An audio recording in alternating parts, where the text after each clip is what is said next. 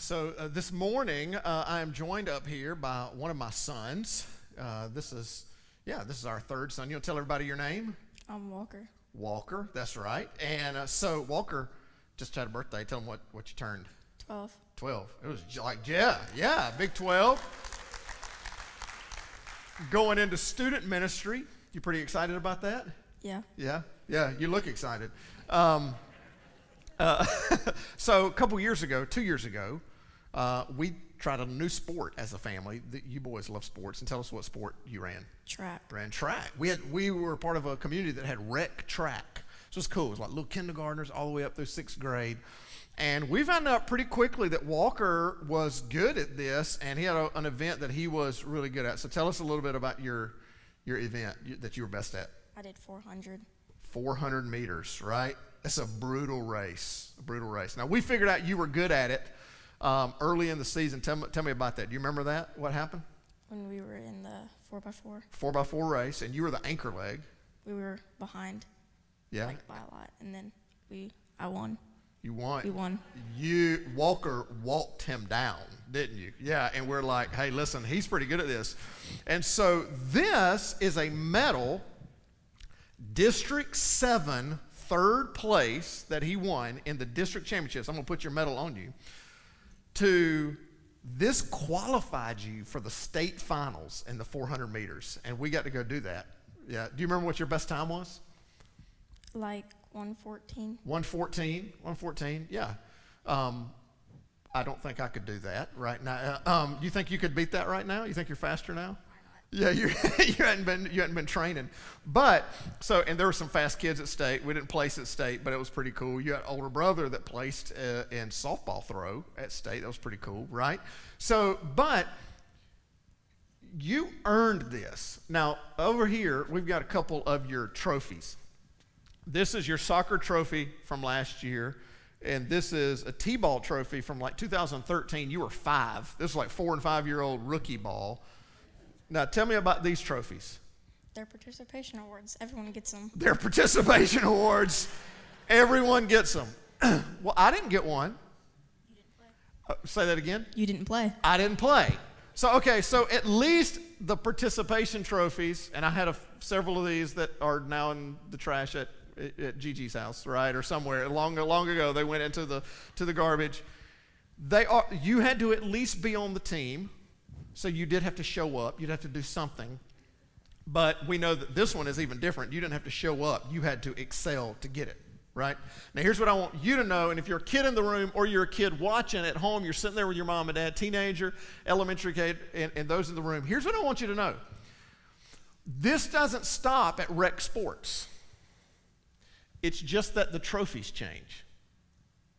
Hey, everybody give my man, Walkman, a hand. You did a great job. You just will set it down there. Who needs steps, right? Just jump off the stage. I'd blow out a knee if I did that. So it's not a medal as you get older. And some of you teenagers, high school students, you know this. It's scholarship, right? And your parents, we do a bad job. We feed into this because we do things like give our kids $5 if they make all A's, right? We send this message that says you have more value if you're smarter, if you make better grades. And then, like I said, if you're a high school kid, you know there's scholarships. It's academic. You make better test scores, you get the academic scholarship. Or maybe you're a little bit better athlete, you get an athletic scholarship. Or maybe you're into arts and you get a music scholarship. There's all the kind of ways. And the trophies change when you get older to things more like degrees, right? It's degrees, it's titles, it's the corner office. It's something else that we get, and even when you get that, it is making the most sales in a month or bringing the most profit to the company. It's kind of around and around that we go. And then this is one we didn't even know 10 years ago, but now this is true, this achievement. Is we wake up in the morning and we go, ooh, how many likes and shares and retweets did I get? Did it go viral? And all of a sudden, we place our value in what other people like about what we posted, what we said, what we did. So here's what happens, is that often identity equals the sum of our accomplishments. Often we place our identity in what we have done, in our accomplishments. And this isn't a new concept. It has been around for a while. All right, so how many of you are Enneagram people? Enneagram people? If you're watching online, would you just put in the comments, if you know what Enneagram you are, just put it is. So Enneagram's like personality test. And basically the Enneagram says there's 9 personality types. I'm an Enneagram 8 with a 3 wing. Do I have any other 8s in here? Okay, any 3s? Anybody know? 3s are achievers and producers. And sometimes I feel that way. You see, I thought all the free weekends during this pandemic and quarantine were a productivity contest. I did. Anybody else feel that way? We had a church member that put something on Facebook that said, what home projects did you do during quarantine? And I answered, all of them. All of them. I just did all of them. My wife, Emily, she can tell you this. She has to remind me. She has to say things to me like, you can relax. You can just choose to relax, because this achiever producer thing is in me. We all struggle with this already. Maybe for you, it's climbing the ladder in your career. Maybe if you're a parent, it's achieving as a parent, and you put your identity in what you accomplish, in who you raise, in what your children succeed in, or who they are and who they become as adults. Maybe it's financial and it's all about how much money. If you're a kid, as I mentioned before, maybe it's how you get awards or make the team in sports, or maybe if you get first chair violin or first trumpet in the band, or maybe it's if you make all A's or if you get valedictorian. And so this was already a part of our culture. And then it got compounded. Because all of a sudden, about 3.5 months ago, we said that, well, it's not just even about achieving. You are essential because of what you do. You're essential. You got a new definition based on your accomplishments, your skills, your talents. I began to think about how many high school students and college students are going to change their career path based on this pandemic because they want to be seen as essential in case there's another one. I mean, I just thought about even just this pandemic, how we redefined careers and identities. We all want to feel essential in this great big universe. If you're sitting there at home watching, you want to feel essential. If you're sitting in this auditorium watching, you want to feel essential. But this wasn't caused by quarantine. It wasn't caused because of what we've gone through. This has been a part of our identity crisis for a long, long time. It's the last few months have raised a lot of questions because of this word, but it was something we were already struggling with. So let me say something about what this is not about, what today is not about, and what this series is not about. This is not pandemical. Now, you don't think that's a word, but it is. I looked it up. It's not pandemical. I'm not saying that this is really about the pandemic. I stayed home for months. Our staff stayed home. We Zoom called. We did what we felt that we were called to do, asked to do by our governor, by our county officials. So this is really not about the pandemic. This is really not about which workforces should have stayed home and which shouldn't have stayed home. It's really more about the word. I wish we'd have just used a better word, like crisis protocol. Wouldn't that have been better? Like, hey, this is our crisis protocol. This group, you got to stay home. This group's got to work, and we'll work together. That would have felt better than you're essential, you're not. Is the word. But it has nothing to do with the pandemic and the real health crisis that we all went through, that our health officials needed us to help work with them. It's also not political. Because I don't know if you've noticed, but now the word essential is a political word because we can turn a bowl of ice cream into something political. Right? I mean, we can turn anything. So now this is political. So this is not about what should open up and what shouldn't open up and when they should open and how they should open. I'm not smart enough to know all that, figure that out. It's not that. And it's not professional. It's not about profession. I am not saying that you might not need to get a degree to get to the kind of career that you feel God is calling you to. I'm not telling you that you don't need to get some skills to become who God's calling you to be. I'm not telling you when you hire, you shouldn't look for those skills. I'm not telling you that you shouldn't try to achieve and be your best. That's a biblical value, to do whatever your hand finds to do with all your might. So what today is, I'm not telling you, is not pandemical. It's not a statement on the pandemic. It's not a statement on politics. It's not a statement on our professional lives. It is 100% personal. It is personal. Because seeing your essentialness and your identity in what you do is a losing game. It's a losing game. I think that got challenged in recent weeks when what we do got taken away. Just like that. I mean, it did for me. So here's what I do. Let me give you an example. This is more closely like what I do. I speak to rooms full of people, and afterwards I shake hands and hug necks, and I hear people's stories through the week, and almost every single Sunday I stop in that atrium with someone who tells me a story about what's going on in their life, and I pray with them. That's what I do. I love it. I love what I get to do. And all of a sudden, on Sunday, March 15th, what I do changed. All of a sudden, I spoke into a camera, not to a room with people. And after service, there were no hands to shake, and there were no necks to hug, and there were no stories to hear, and there was no one to pray with in the atrium, because there was no one in the atrium. And I had to begin to ask myself, who in the world am I? Because what I found out is that my identity was really wrapped up in what I did every Sunday. And I'm a people person, and I get energy from people, and man, for 9 weeks, I had to get energy from that red light. Man, that red light, that's my friend right there. That red light. Some of you are on the other side of that red light. And man, I love connecting with you there. And so we have all had to kind of ask ourselves what we do. The crisis revealed something that we knew all along. Identity in what you have done is never enough. Identity in what you have done is just never enough, because what you do can get taken away. I mean, I would have never dreamed that what I did would have got taken away just like that, and everything that I do would change. What you do can get taken away, and somebody has always done more. Somebody has better grades.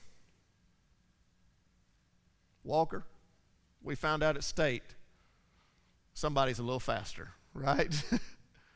One of the fastest guys in the district, but there were some faster guys at State. Somebody has made more sales, and somebody has a more necessary job to the health of the public during a pandemic than maybe I do or you do. Your worth being determined by your accomplishments, by your career, by your achievements is a dead-end street, because tomorrow morning you will have to get up and do it all over again. And brothers and sisters, isn't that exhausting? Isn't it exhausting to try to prove yourself? The Apostle Peter, who was Jesus' really right-hand man, he wasn't just a disciple, he was one of his closest confidants, wrote to a diverse group of believers about a better way to find their identity. And I believe understanding this is the key to unlocking a life of gratitude that is rooted in the mercy and grace of Jesus. In the very first verse of 1 Peter, that's what we're going to be looking at. We're going to be in 1 Peter 2, but in 1 Peter 1:1, it says that these believers have been scattered all over the region. So this letter was really written to recenter them, to help them re-understand their identity. And I believe that it can recenter us as well. So if you're looking at home and you're studying along, it's in 1 Peter 2. If you got your phone app open, or you got your Bibles, or here if you got your phone app or you brought your Bibles. 1 Peter 2, we're going to start in verse 4. It says this: As you come to him, the living stone, rejected by humans but chosen by God and precious to him, you in your living room, in your bedroom, on your back porch, and you in the upper deck, and you right over here, you also, like living stones, just like him, are being built into a spiritual house to be a holy priesthood, offering spiritual sacrifices acceptable to God through Jesus Christ. This word living is a part of Peter's kind of vocabulary that he introduces. We sang that song this morning, Living Hope. It's Peter that introduces that term. It's Peter that says that Christ is our living hope. Peter's the one that often repeatedly calls God the living God. And here he says the living stone. And this is in direct contrast to the gods of the ancient world, which were simply idols made of stone and wood. And the writer of Deuteronomy said, these gods made of stone and wood who cannot hear and cannot smell. They're really no gods at all. And Peter says, he takes that vocabulary of the culture and says, no. This God Jesus is different, that he has resurrected, he has defeated sin and death, and he is the living stone. And when you believe in him, when you trust in him, that same life is transferred to you and to me and to you and to you. And we become living stones ourselves. This metaphor could not be more plain.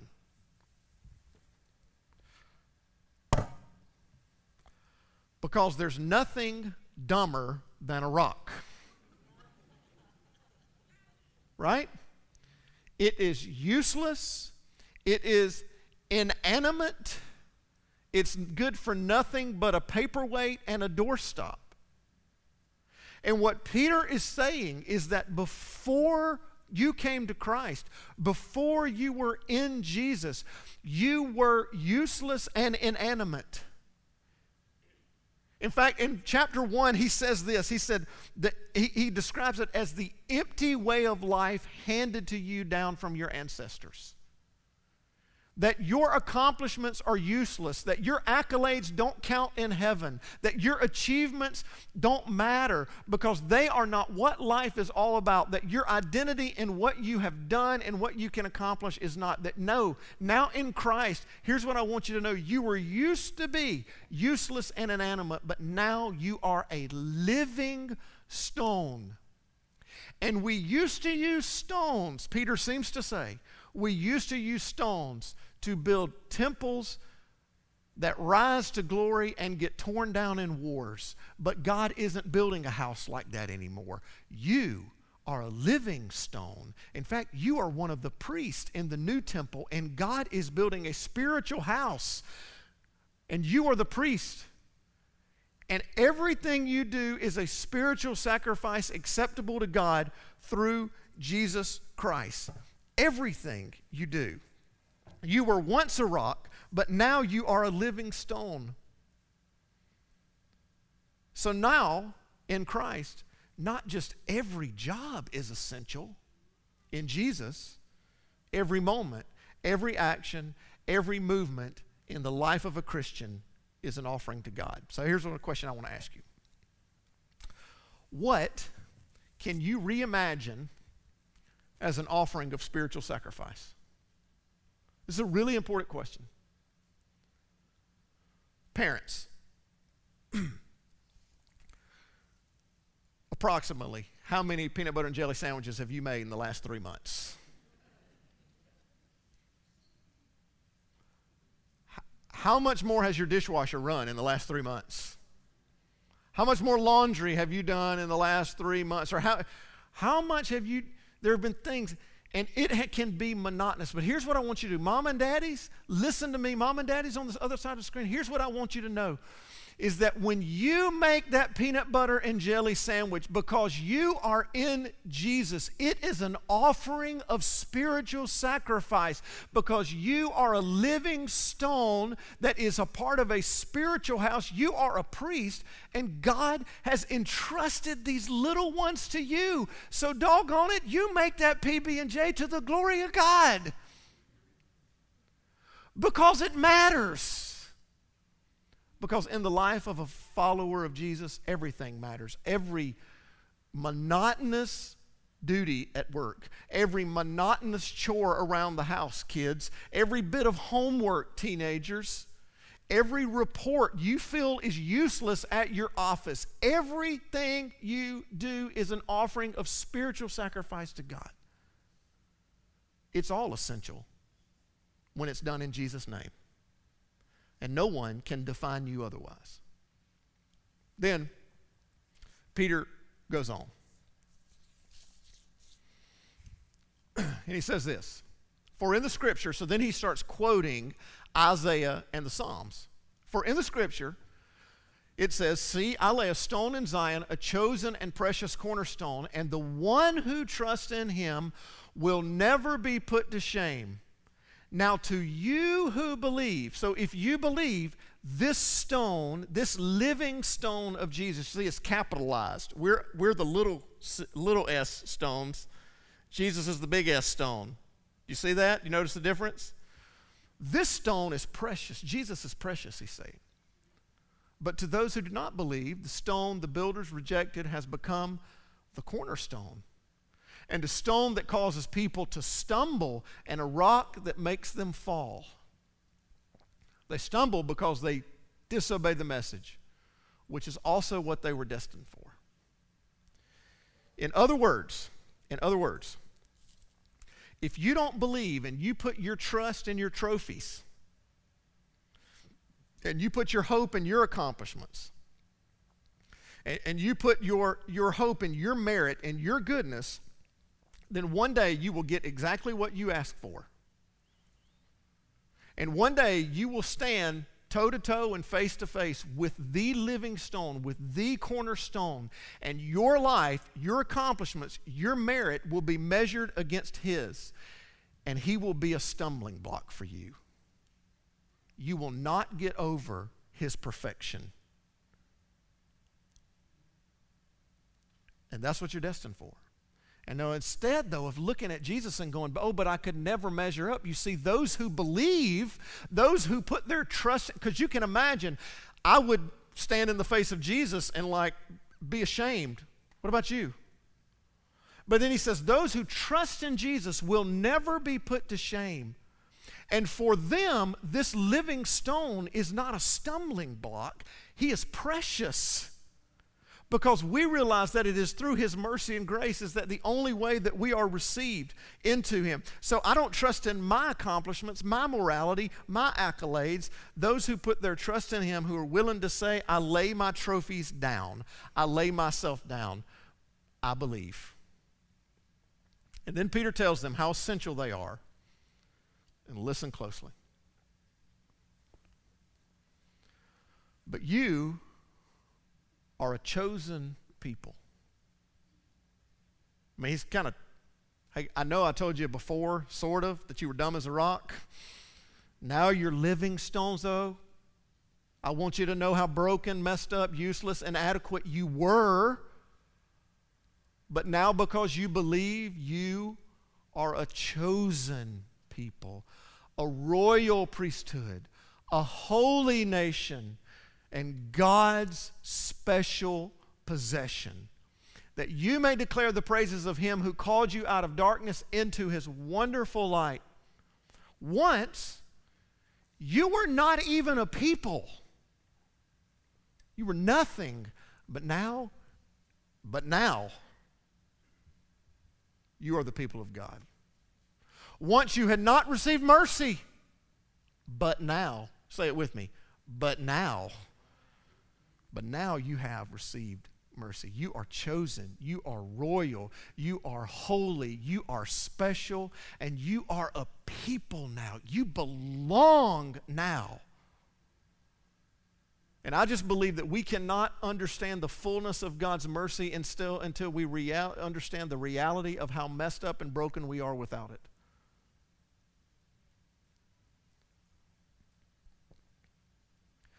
But I don't think we can look at this passage without thinking about something that we need to think about and talking about something that we need to talk about. And I chose this passage. I felt the Lord laid on my heart months ago. I felt this series God was calling us to do when this thing started clearing up, when people were back in the building a little bit. But it had new language for me this week.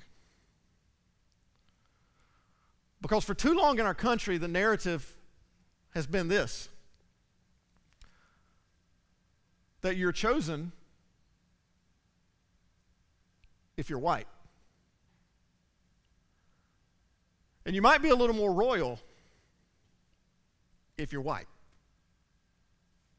And maybe you're a little more holy if you're white. And maybe a little more special if you're white. And Lord knows you've received more mercy if you're white.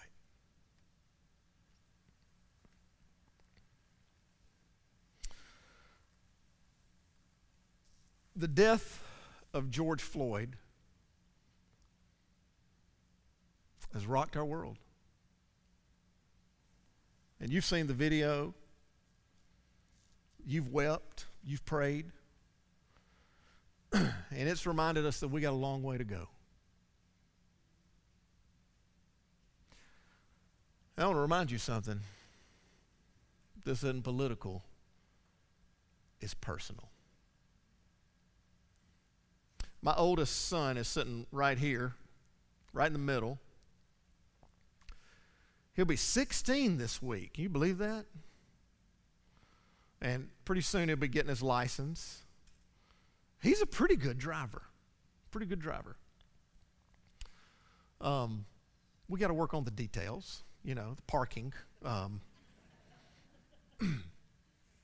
I don't know that he won't get his license this week, but hopefully soon. And soon, hopefully, Emily and I will have the courage to allow him to pull out of that driveway by himself. And I have zero fear that when he does, my 16-year-old son will ever be pulled over for no reason.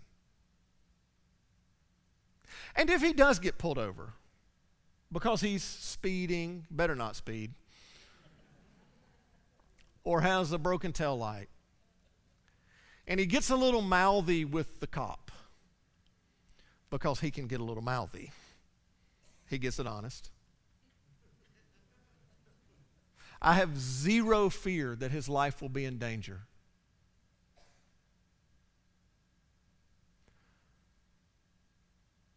But African American mothers and fathers with 16-year-old sons feel much differently. And it has to stop. One of my best friends is also in law enforcement. He's running for sheriff where he lives. And we got some incredible policemen that work here at our church from Vestavia Hills Police Department every Sunday morning. And I think good people like them want it to stop too. And a starting point is for us to get real about race in church. Now, this may come as a surprise to you, but I'm white. Like, I can't get around it. I am white. But what I want you to know is that one of the reasons Emily and I felt called to Mountaintop is because we want to lead a multicultural church with a congregation that looks like the streets of heaven.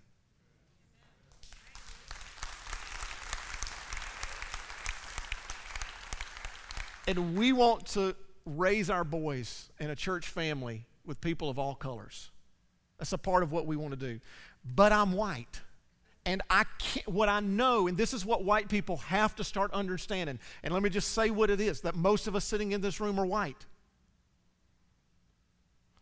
This is what we have to start understanding, is that sometimes our experience as white people in a world that has seen white people as more chosen, royal, holy, and special makes us blind to the real struggles that our African American brothers and sisters have been going through. And we don't even know how to help. I want to help. So I want to listen first. To my African American brothers and sisters, that's what I want to tell you. I want to listen first. This fall, I'm going to be teaching a series called The Elephants and Donkeys in the Room. That's going to be a fun one, right? How to shrink your church in 3 easy weeks, right? And we're going to talk about politics. We're coming up on an election. Does anybody know that? Did you all know that? But we're going to talk about race in that series and a few other hot topics that sometimes get our emotions high. But we believe that the Scripture has something to say about it. We believe the Scripture has something to teach us on it. But that's happening in the fall, but the conversation starts now. And I believe this, that our church is called to such a time as this in this city. That I believe God has called us at Mountaintop to be a light in Birmingham and an example for Birmingham. And we cannot and we will not, on my watch, be a church that is for Birmingham unless we are for people of all colors in Birmingham. What a better place to do it than Birmingham, Alabama. And I'm convinced of this, that a tweet or a Facebook post ain't enough. And it ain't going to change the world. And I want to be a part of our church changing the world because we are in the gospel business. And Jesus came to defeat the powers of darkness, sin, and death so that the world would change. And we're going to be a part of the gospel work. So here's some things that we're doing. I've asked Glenn Denton and Jenna Kirkendall to help begin to put together some conversations with some of our African American leaders in our church. And in our family, and help me understand and help our leaders understand who are white how we can help be a part of racial reconciliation, justice, and healing in our city. And we want to begin building partnerships with other churches, with predominantly African American churches, with churches from all ethnicities. We want to start building partnerships with law enforcement divisions all across our city because, listen, I did not get into this to spend an hour writing a post so I could get a bunch of likes and everybody say, "Thank you, Pastor." I got into this to be a part of change, okay? So let's do the hard work, all right? White people, this is gonna have to help. You're going to have some hard work of listening because we've had a voice for 400 years. Our African American brothers and sisters, we need you to be honest with us and give us some grace as we develop, as the Scriptures say, ears to hear, all right? So that we can be in this together. We had a video at the beginning. We're better together. We're better together. I think the conversation for white people starts right here. You are a chosen people. We have to understand that it is a part of a sinful and broken world that has told us that we are more chosen, more royal, more holy, more special because of the color of our skin.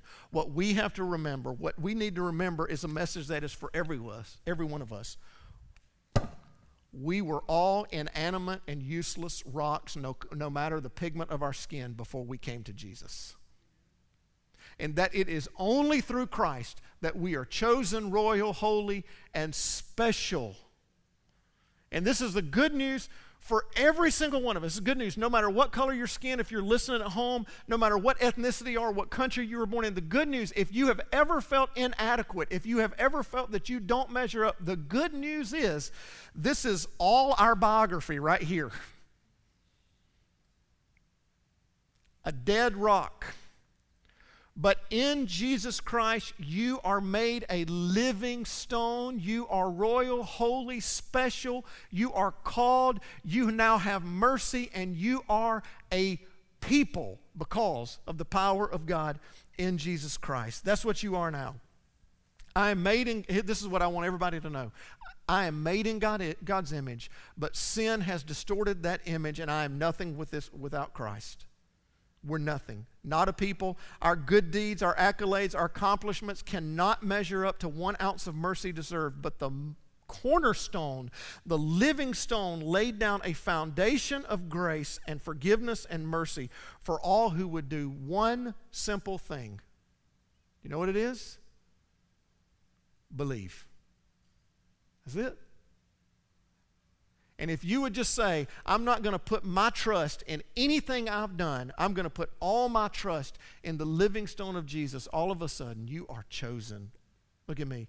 You are royal, you are holy, you are special, and dare I say, essential. This is a losing game. To put your identity in what you have done, it's never enough. It'll never measure up. There will always be somebody who has done more. There's always be someone who has accomplished more. And here's the deal. No matter what you accomplish, it doesn't change anything about God. I was really proud of Walker for making those state finals. But I love all my boys the same. And it didn't change the way I thought about Walker. It didn't change the way I thought about Morgan, Tanner, and Brooks. And you can't change the way God has already decided He thinks about you. Identity in what God has done is always enough. You are not essential because of what you do, and you are not special because of what you have done. You are special and holy and chosen and royal because of what Christ has already done on the cross. And when Jesus breathed His last breath, He looked up to the heavens and He said, "It is finished." And you cannot change how much God already loves you. You can only choose to whether or not you are going to believe or not to believe. But church, I want you to cling to it. I want you to embrace it. And tomorrow morning, those of you at home and those in this room, and maybe you've never made this decision before, but you could just make this decision tomorrow. Would you just wake up tomorrow morning, and maybe tonight before you go to bed and when you brush your teeth, and just look in that mirror and say, I am nothing without Christ. But because of His grace and mercy and forgiveness, I'm a people now. And I am staring into the mirror at someone who is chosen and holy and royal and special. And I am so essential that God sent His Son to die just for me. And brothers and sisters, that will always be enough. Let's pray. Heavenly Father, oh God, we put our hope in You. We put our trust in You. And to do that, Lord, we have to confess that that's not the way it's always been. Lord, sometimes we have to look back on the ways that we have lived and the ways that we've tried to measure up, and we realize now it's just such a losing game, God. And we're so tired, we're exhausted of running that race.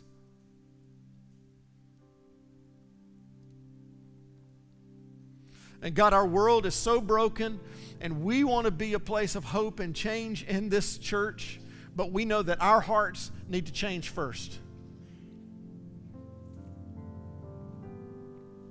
And God, could we just lay down ourselves before you?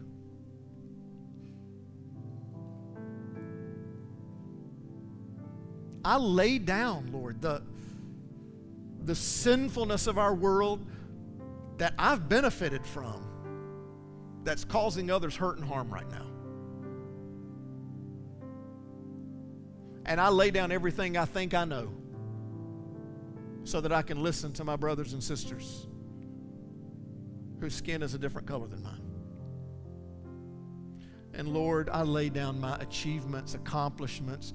We lay down our accolades. We lay down everything, every single person in this room. We want you. Christ alone, cornerstone. Oh, Jesus, you are precious to us. Amen.